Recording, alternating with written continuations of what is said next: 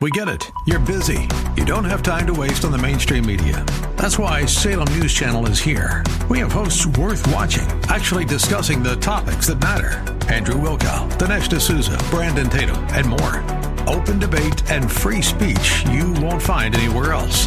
We're not like the other guys. We're Salem News Channel. Watch anytime on any screen for free 24/7 at snc.tv and on Local Now, Channel 525. The Cal Thomas Commentary is brought to you by Values Through Media.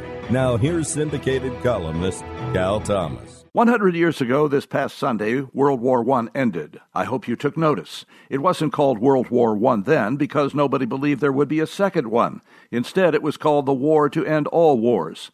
Estimated casualties were 40 million, including between 15 and 19 million dead. These included more than 100,000 Americans, wiping out a generation of young men.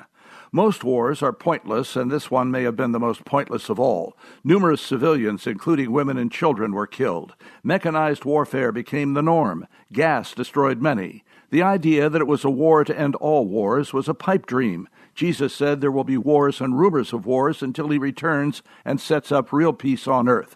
I'll take him at his word more than the wishful thinking of humans whose very nature is warlike. Whether or not you're a student of history, you should read about this unnecessary war. Though none are still alive who remember World War I, we ought to learn its lessons, but seem never to do so.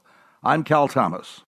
For a free copy of today's commentary, visit calthomas.com or write us at Values Through Media, P.O. Box 373340, Key Largo, Florida 33037. That's P.O. Box 373340, Key Largo, Florida 33037. Please specify the date and subject. Your tax-deductible gifts to Values Through Media help support us. Listen again next time for the Cal Thomas Commentary.